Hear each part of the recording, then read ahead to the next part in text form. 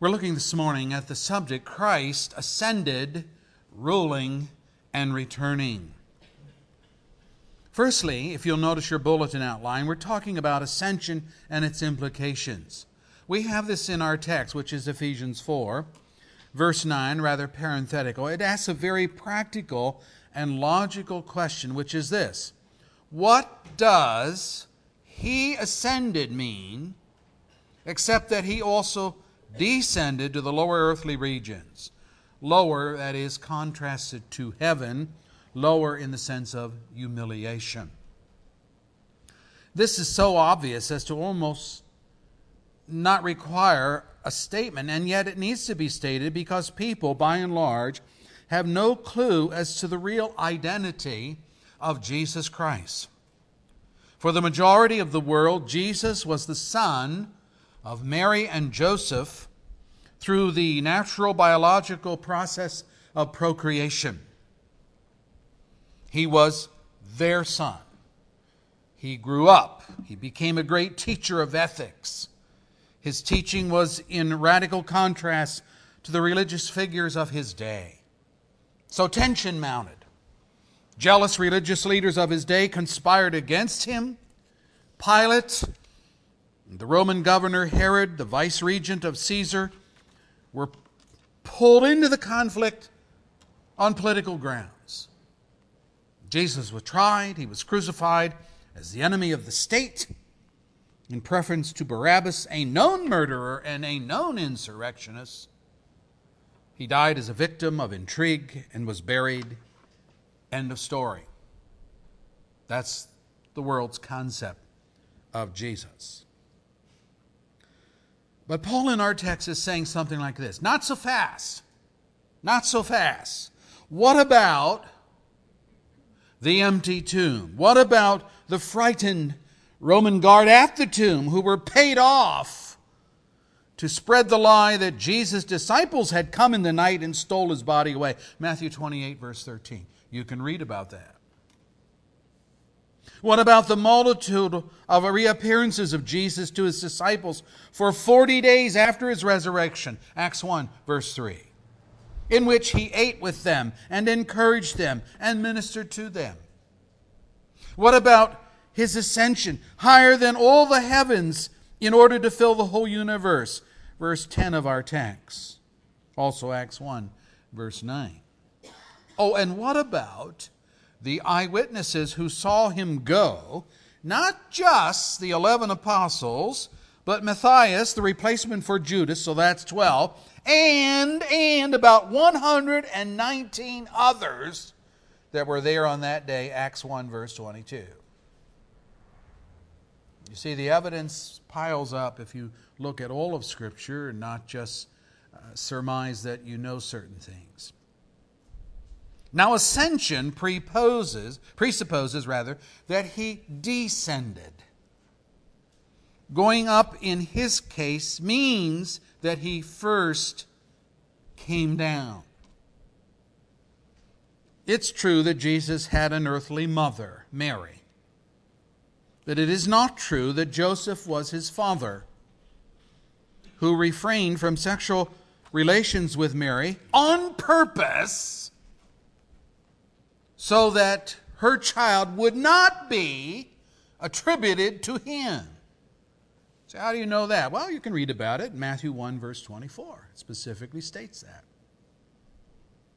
Mary's child was conceived in her as a virgin, miraculously by the Holy Spirit of God, overpowering her, and that is why the angel explained to her these words: the Holy One to be born will be called the Son of God. Luke 1, verse 35. Not your son, not Joseph's son, but the Son of God. And so what we have here is a pre-existent being, the second person of the triune God, the Son, leaving his spirit state and taking on human form. What Mary provided for him, in his own words, by the way, was this: when Christ came into the world, he said, Sacrifices and offerings you, Father, did not desire, but a body you prepared for me. And then I said, here I am.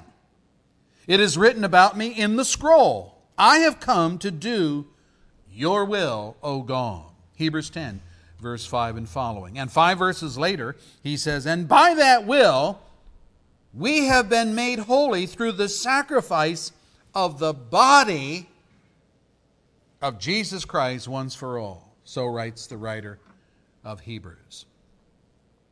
Now the author is describing God incarnate. Incarnate means in the flesh.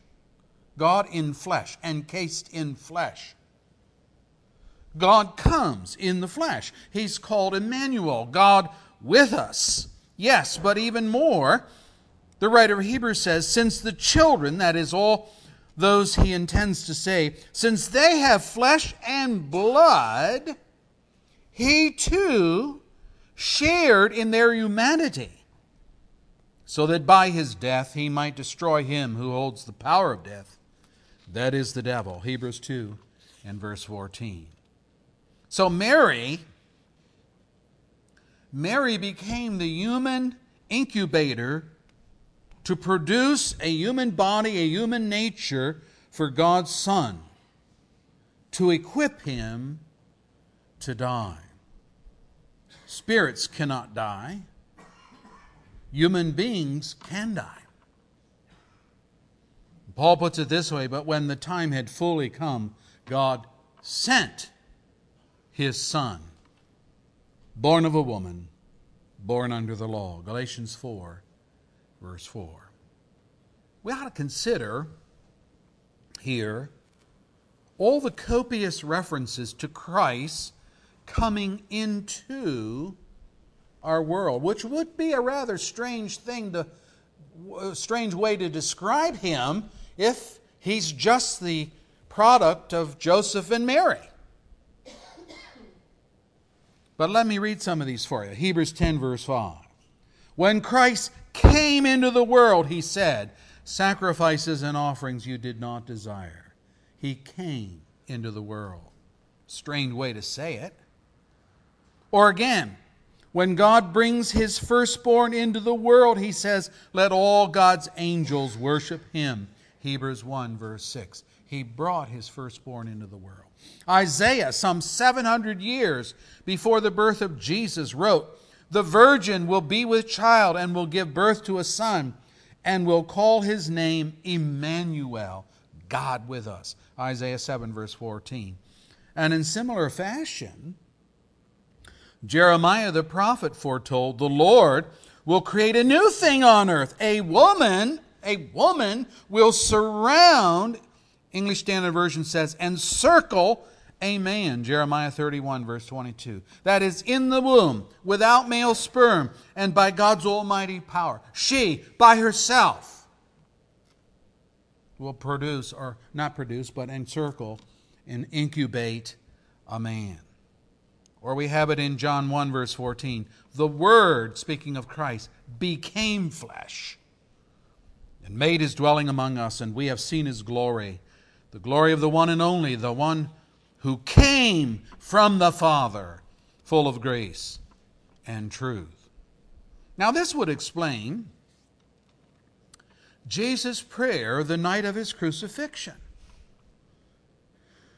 After Jesus said this, he looked towards heaven and prayed. Here's what he prayed. Father, the time has come. Glorify your Son, that your Son may glorify you.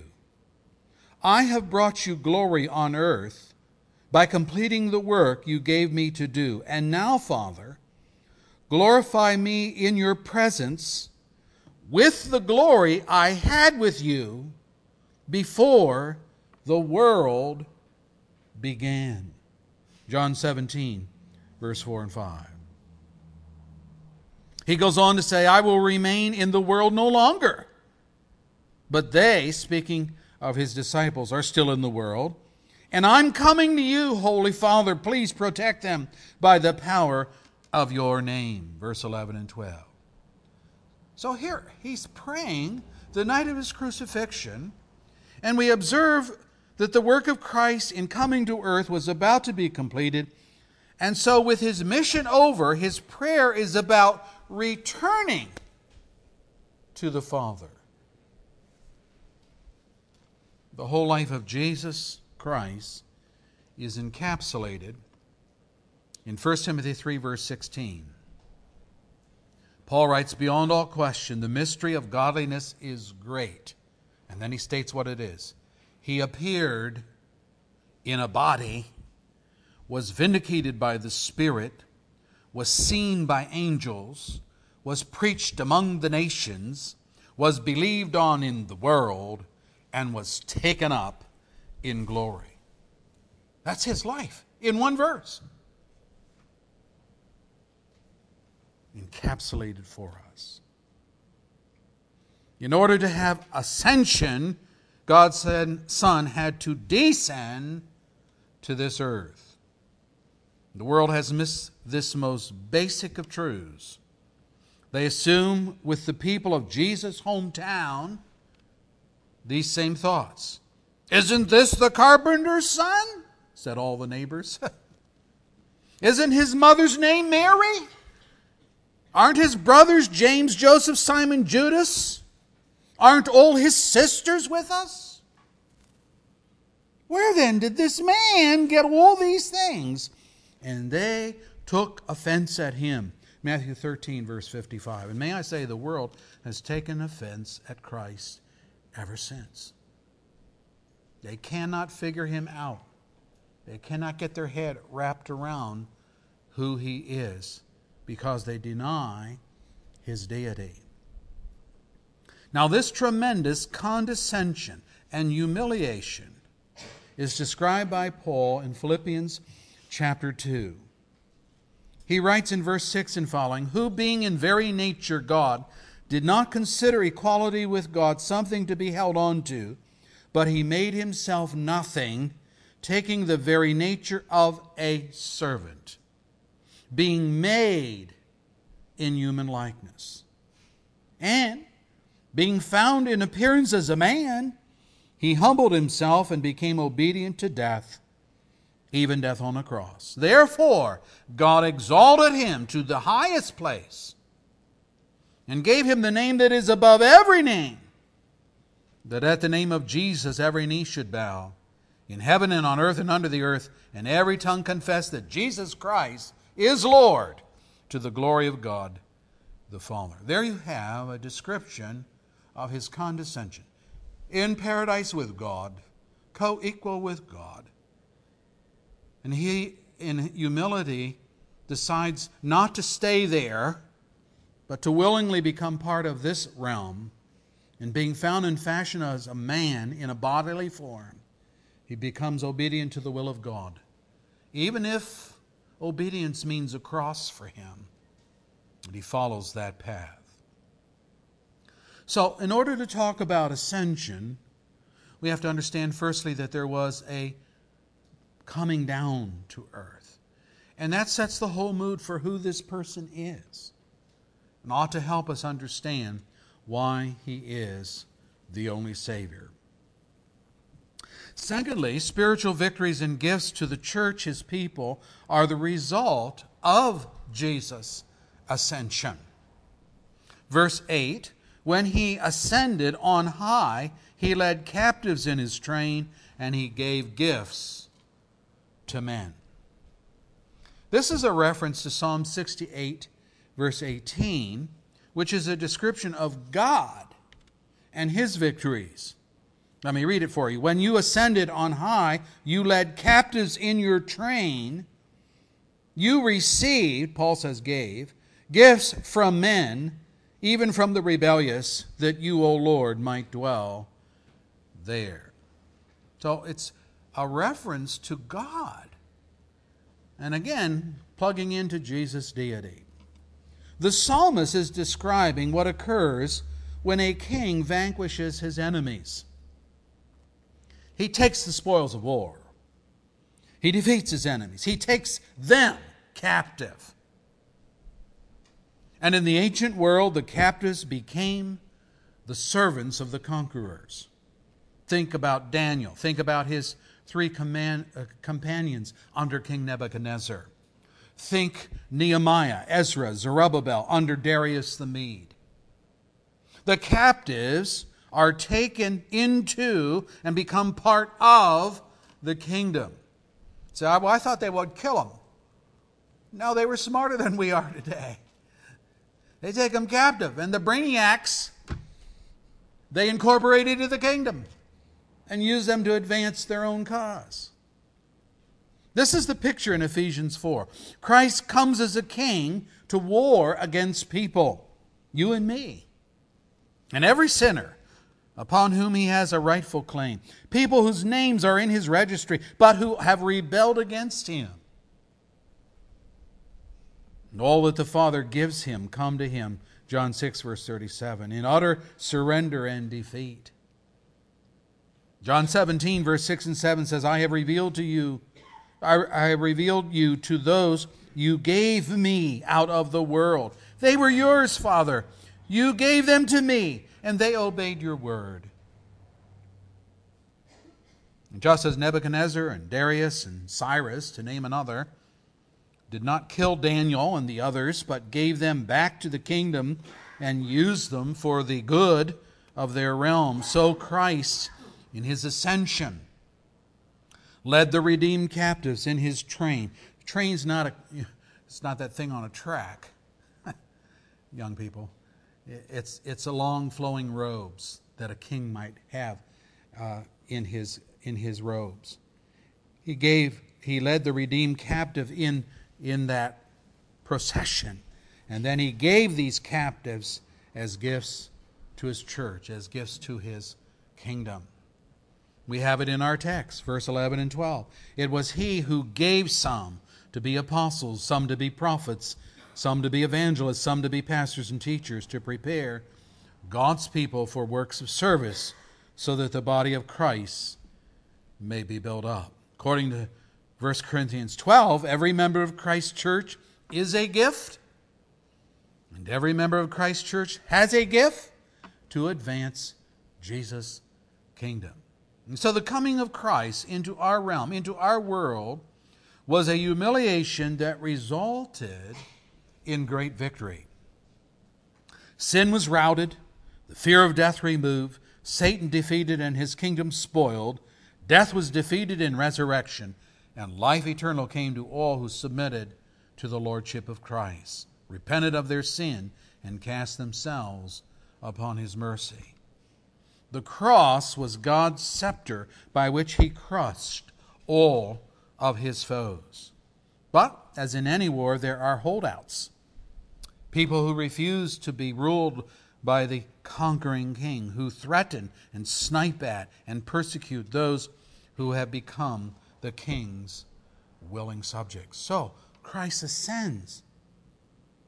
He comes down, he does his work, he's resurrected, he ascends, he has captured people by the power of his work, the power of the Holy Spirit, and then he begins to rule. Now,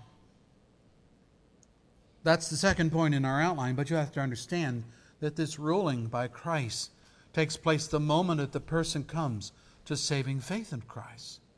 When you stop being your own little Lord, your own little boss, the master of your own destiny, and submit to the will of God, instantaneously Christ has become, in an active sense, in your own consciousness now, your Lord and Savior. Note that Christ is ruling now, and under that I've listed in your outline a statement on the session of Christ. The session. This is a doctrine concerning Christ which is not too well known or even very much spoken about in our day. The session of Christ. Think of session as a tribunal. I was watching a documentary on the History Channel on the Nuremberg trials of 1945, in which the German Nazi officers believed to have been involved in the atrocities of Hitler's Germany were put on trial by the United States and other nations as well. But anyway, when the presiding American judge took his seat, he made this pronouncement: "This tribunal is now in session," which of course had reference to the fact that he had walked from his private chambers into the courtroom, sat down in an appointed official chair. He was dressed in a black robe. He called the court to order with the pounding of the gavel and made the statement, "This tribunal is now in session." The Bible describes Christ's return to the Father as victor in similar terms. But his vesture was not black, but blood red. Let me read it for you. "Who is this coming from Edom, from Bozrah, with his garments stained crimson? Who is this robed in splendor, striding forward in the greatness of his strength? It is I, speaking in righteousness, mighty to save." Why are your garments red, we ask, like those of someone treading the winepress? His answer: "I have trodden the winepress alone. From the nations no one was with me. I trampled them in my anger and trod them down in my wrath. Their blood spattered my garments, and I stained all my clothing. For the day of vengeance was in my heart, and the year of my redemption was come. I looked, but there was no one to help. I was appalled that no one gave me support. So my own arm worked salvation for me, and my own wrath sustained me. I trampled the nations in my anger. In my wrath I made them drunk and poured their blood on the ground." This is how you guided your people to make for yourself a glorious name. Look down from heaven and see from your lofty throne, holy and glorious. Where are your zeal and your might? Your tenderness and compassion are withheld from us. But you are our Father. Though Abraham does not know us or Israel acknowledge us, you, O Lord, are our Father. Our Redeemer from of old is your name. Isaiah 63, verse 1 and following. Now his gavel is not a wooden mallet, but an iron scepter. And so equipped, he takes his seat of authority to rule and reign even now. Paul's prayer for the Ephesian church was that they might know God's incomparably great power for us who believe. That power is like the working of his mighty strength, which he exerted in Christ when he raised him from the dead and, here it is, seated him. Session, the doctrine of session. Seated him at his right hand in the heavenly realm, far above all rule and authority, above all power and dominion, and every title that can be given, not only in the present age, but also in the one to come. Ephesians 1, verse 19 through 21. He told the believers at Colossae, "Since then you have been raised with Christ. Set your hearts on things above, where Christ is seated at the right hand of God." Colossians 3, verse 1 and following. Or again, the Son is the radiance of God's glory and the exact representation of his being, sustaining all things by his powerful word. After he had provided purification for sins, he sat down at the right hand of the majesty in heaven. Hebrews 1 and verse 3. The author there says as well, "Let us fix our eyes on Jesus, the author and perfecter of our faith, who for the joy set before him endured the cross, scorning its shame, and sat down at the right hand of the throne of God." Observe, brethren, in all these texts that Jesus is said to have been seated or that he sat down, all in the past tense, which means his rule began immediately after his ascension to glory. This doctrine of the session of Christ is something that is precious to all Christians. It means the boss of the universe is ruling from his throne right now amidst all of the turmoil that we see in our culture and in the world. Our God is seated on the throne. Our Savior is seated on the throne. Praise God. Which means his rule is intact. Now there are future aspects of his rule, but let us understand that he is seated on his throne right now. Right now. Now, how is his rule evident? Well, firstly, he preserves, he protects, he prospers his subjects. That's you and me. In his priestly prayer, he asked the Father to protect his people from the evil one. What then do we see him doing in heaven? Satan is given the title, the accuser of our brothers, who accuses them before our God day and night. Revelation 12, verse 10. The book of Job tells us this. The angels came to present themselves before the Lord, and Satan also came with them. Job 1, verse 6. In chapter 2, verse 1, it said Satan also came with them to present himself.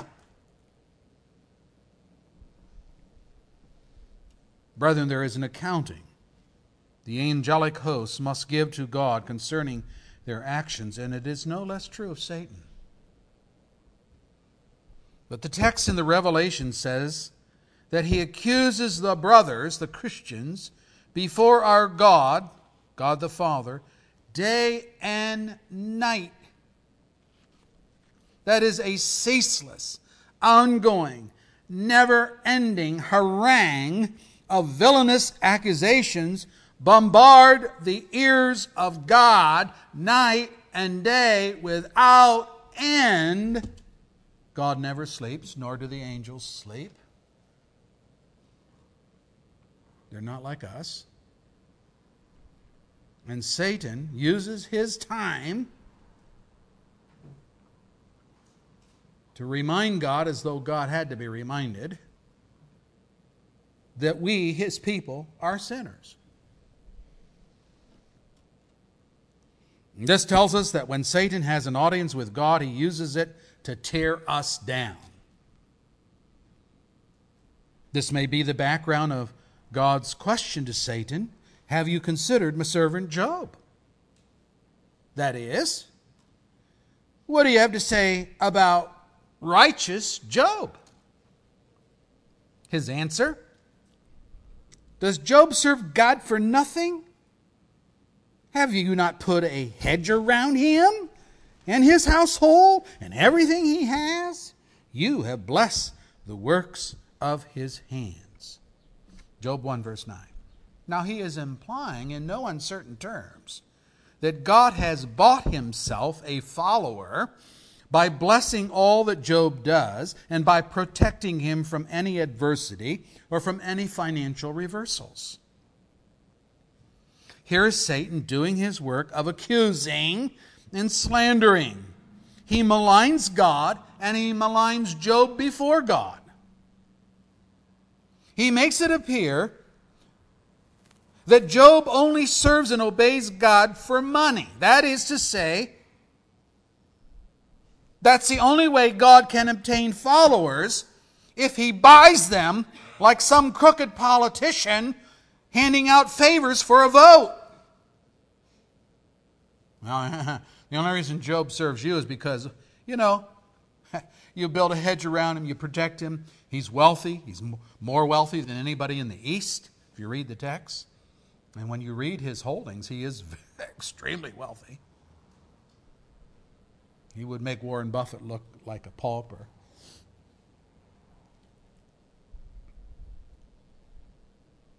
Yet Job lived upon his personal integrity and reputation as a righteous man But he was attacked by Satan nonetheless. You know, we stand on something better. We stand before God when the accusations fly on the blood atonement and forgiveness that is found in Jesus Christ. One of the elders in John's vision explained who these people were dressed in white that surrounded his throne. And the explanation came, these are they who have come out of the great tribulation. They've washed their robes and made them white in the blood of the Lamb.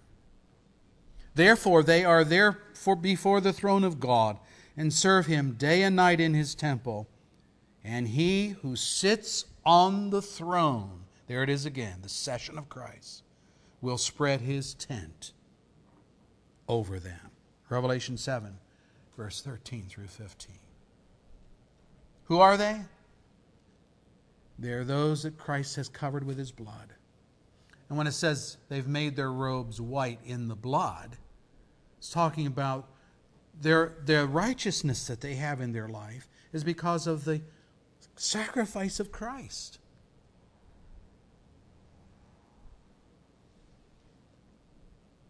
Jesus said to His disciples, you are those who have stood by me in my trials. And I confer on you a kingdom, just as my Father conferred one on me, so that you may eat and drink at my table in my kingdom and sit on thrones, judging the 12 tribes of Israel. Simon, Simon, Satan has asked to sift you as wheat, but I have prayed for you, Simon, that your faith may not fail.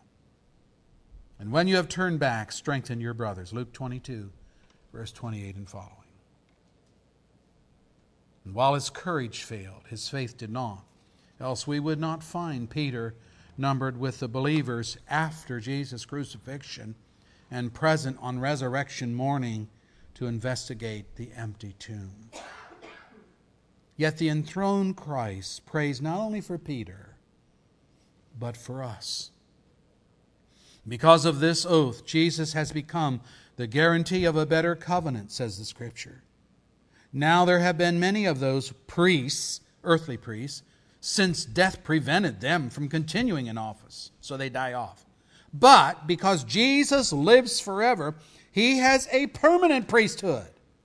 Therefore He's able to save completely those who come to God through Him, because He always lives to intercede for them. Hebrews 7, 22 and 25. Let Satan and his minions accuse. Let him slander all they want.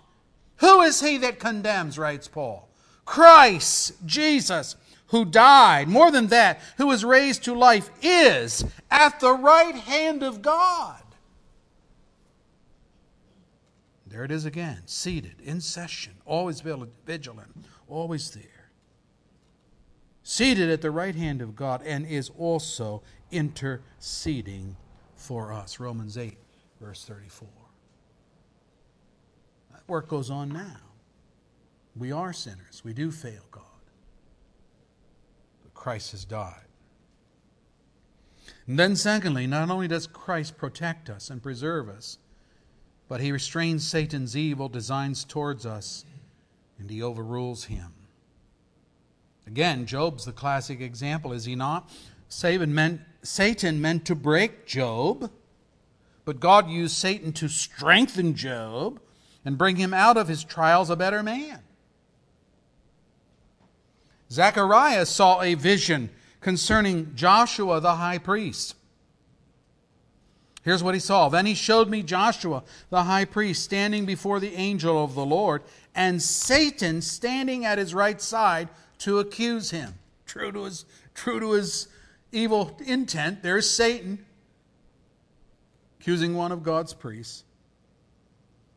The Lord said to Satan, "The Lord rebuke you, Satan. The Lord who has chosen Jerusalem rebuke you. Is not this man a burning stick snatched from the fire?" He's not yours anymore. I snatched him away from you. We read on. Now Joshua was dressed in filthy clothes as he stood before the angel. Our sins, beloved, are fodder for Satan's accusations. They fuel his fiery rhetoric. Yeah, look at him. Look at all his sins. He's filthy. Let me read on. The angel said to these that were standing before him, take off his filthy clothes. And then he said to Joshua, see, I have taken away your sin. That's what the filthy clothes stand for. And I will put rich garments on you. Then I said, put a clean turban on his head.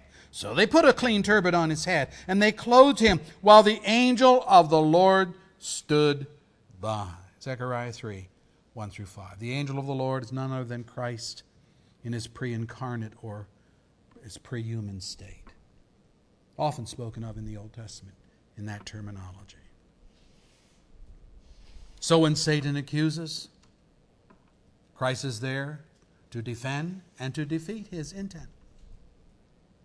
In the parable of the sower, Jesus explained the seed that fell along the path. And this is what he said. Some people are like seed along the hard path where the word is sown, scattered out, and as soon as they hear it, Satan comes and takes away the word that was sown in them. Mark 4, verse 15. Here again, another one of these attacks. So we ask then, are none to hear and believe and be saved? I mean, the gospel goes forth. It's falling on people's hearts. And Satan comes along and gobbles it up. Gobbles up the seed, or it can take root. But there is seed that is sown on good soil.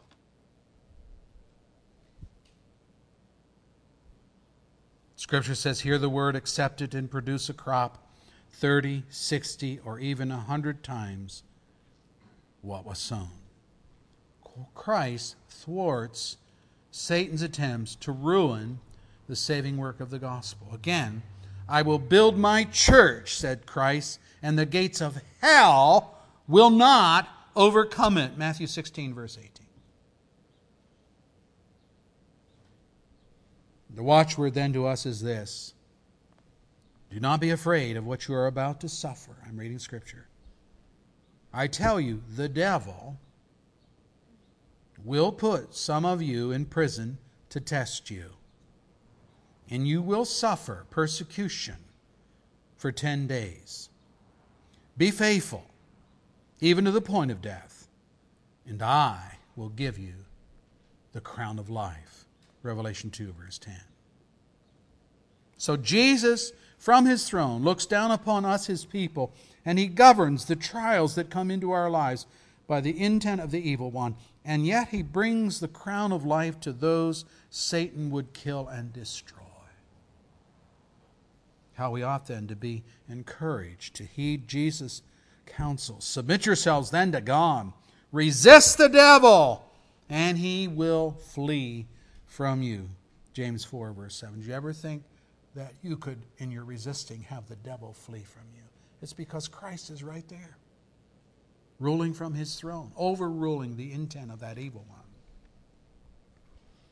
He will flee. He must flee when confronted with the power of the enthroned Christ.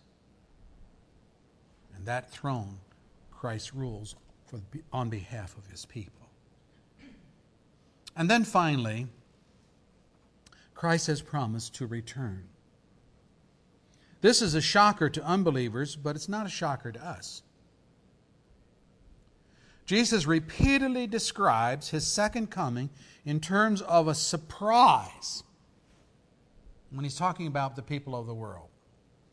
For example, surprise as the flood hit the days of Noah without warning. They were surprised. Jesus references that. As a bridegroom who appears at midnight when the virgin brides are asleep and they're not quite ready. They don't have oil for their lamp. As the stranger who forces his way into a homeowner's domain. As a thief in the night. As a wolf attacking the sheep. Surprise, surprise, surprise. For the unbelieving of the world. And yet of the believers, Paul writes, you know very well that the day of the Lord will come like a thief in the night. You know that. While people are saying peace, safety, destruction will come on them suddenly, as labor pains on a pregnant woman, and they will not escape. But you, brothers, are not in darkness, so that this day should surprise you like a thief. You are all sons of the light and sons of the day. We do not belong to the night or to the darkness. And so then, let us not be like others who are asleep, but let us be alert, self-controlled, ready. 1 Thessalonians 5, verse 2 and following. There's the world that's asleep and in the dark and lulling themselves asleep. Oh, safety, peace. Oh, everything's going to be all right.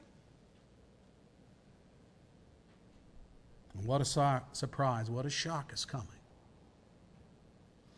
But Paul says, not so with you. If you're a believer, you are able to read the signs, look in the Scriptures, believe the Scriptures, the promises, and also the threats that are there and the warnings that are there. When Jesus comes, the Revelation says, for as lightning that comes from the east is visible even in the west, so will be the coming of the Son of Man. Matthew 24, verse 27. And John says, look, he's coming with the clouds, and every eye will see him, even those who pierced him, and all the peoples of the earth will mourn because of him. So shall it be. Amen. Revelation 1, verse 7. You see anything hidden about that? Do you see anything about a secret coming? And note that he comes in power, not weakness. Again, reading the Scripture, there will be signs in the sun, moon, stars. On the earth, nations will be in anguish and perplexity at the roaring and tossing of the sea. Men will faint from terror, apprehensive of what is coming on the world, for the heavenly bodies will be shaken. And at that time they will see the Son of Man coming in a cloud with power and great glory. Luke chapter 21, verse 25 and following. But note the believers. We give thanks to you, Lord God Almighty, the one who is and who was, because you have taken your great power and have begun to reign.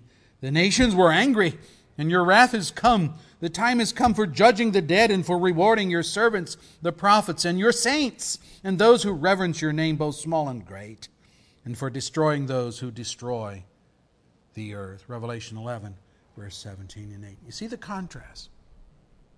Same coming, same Christ, but two different reactions. People of the world surprised, shocked, whoa, not ready, not prepared. But the believers saying, amen, come, Lord Jesus. Hallelujah, come, let's see your power. Vindicate yourself. Vindicate your people. And that's the third point. He comes to save his people. In Hebrews 9, just as a man is destined to die once, and after that to face judgment, so Christ was sacrificed once to take away the sins of many people, and he will appear a second time, not to bear sin, but to bring salvation to those who are waiting for him. You only get to crucify Jesus one time. He's not taking it anymore. Evil men will not have the last word in this matter.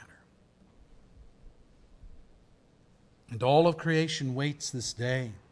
Paul writes, the creation itself will be liberated from its bondage to decay and brought into the glorious freedom of the children of God. We know that the whole creation has been groaning as in the pains of childbirth right up to the present time. Not only so, but we ourselves, who have the first fruits of the Spirit, we groan inwardly as we wait eagerly for our adoption as sons, the redemption of our bodies. Romans 8, verse 21 through 23. Don't we groan? We do. We live in a cursed world. We struggle with our sin. salvation isn't quite yet in terms of everything. We need to think of salvation comprised of different stages. There's the planning stage in which you and I were no more than a thought in the mind of God.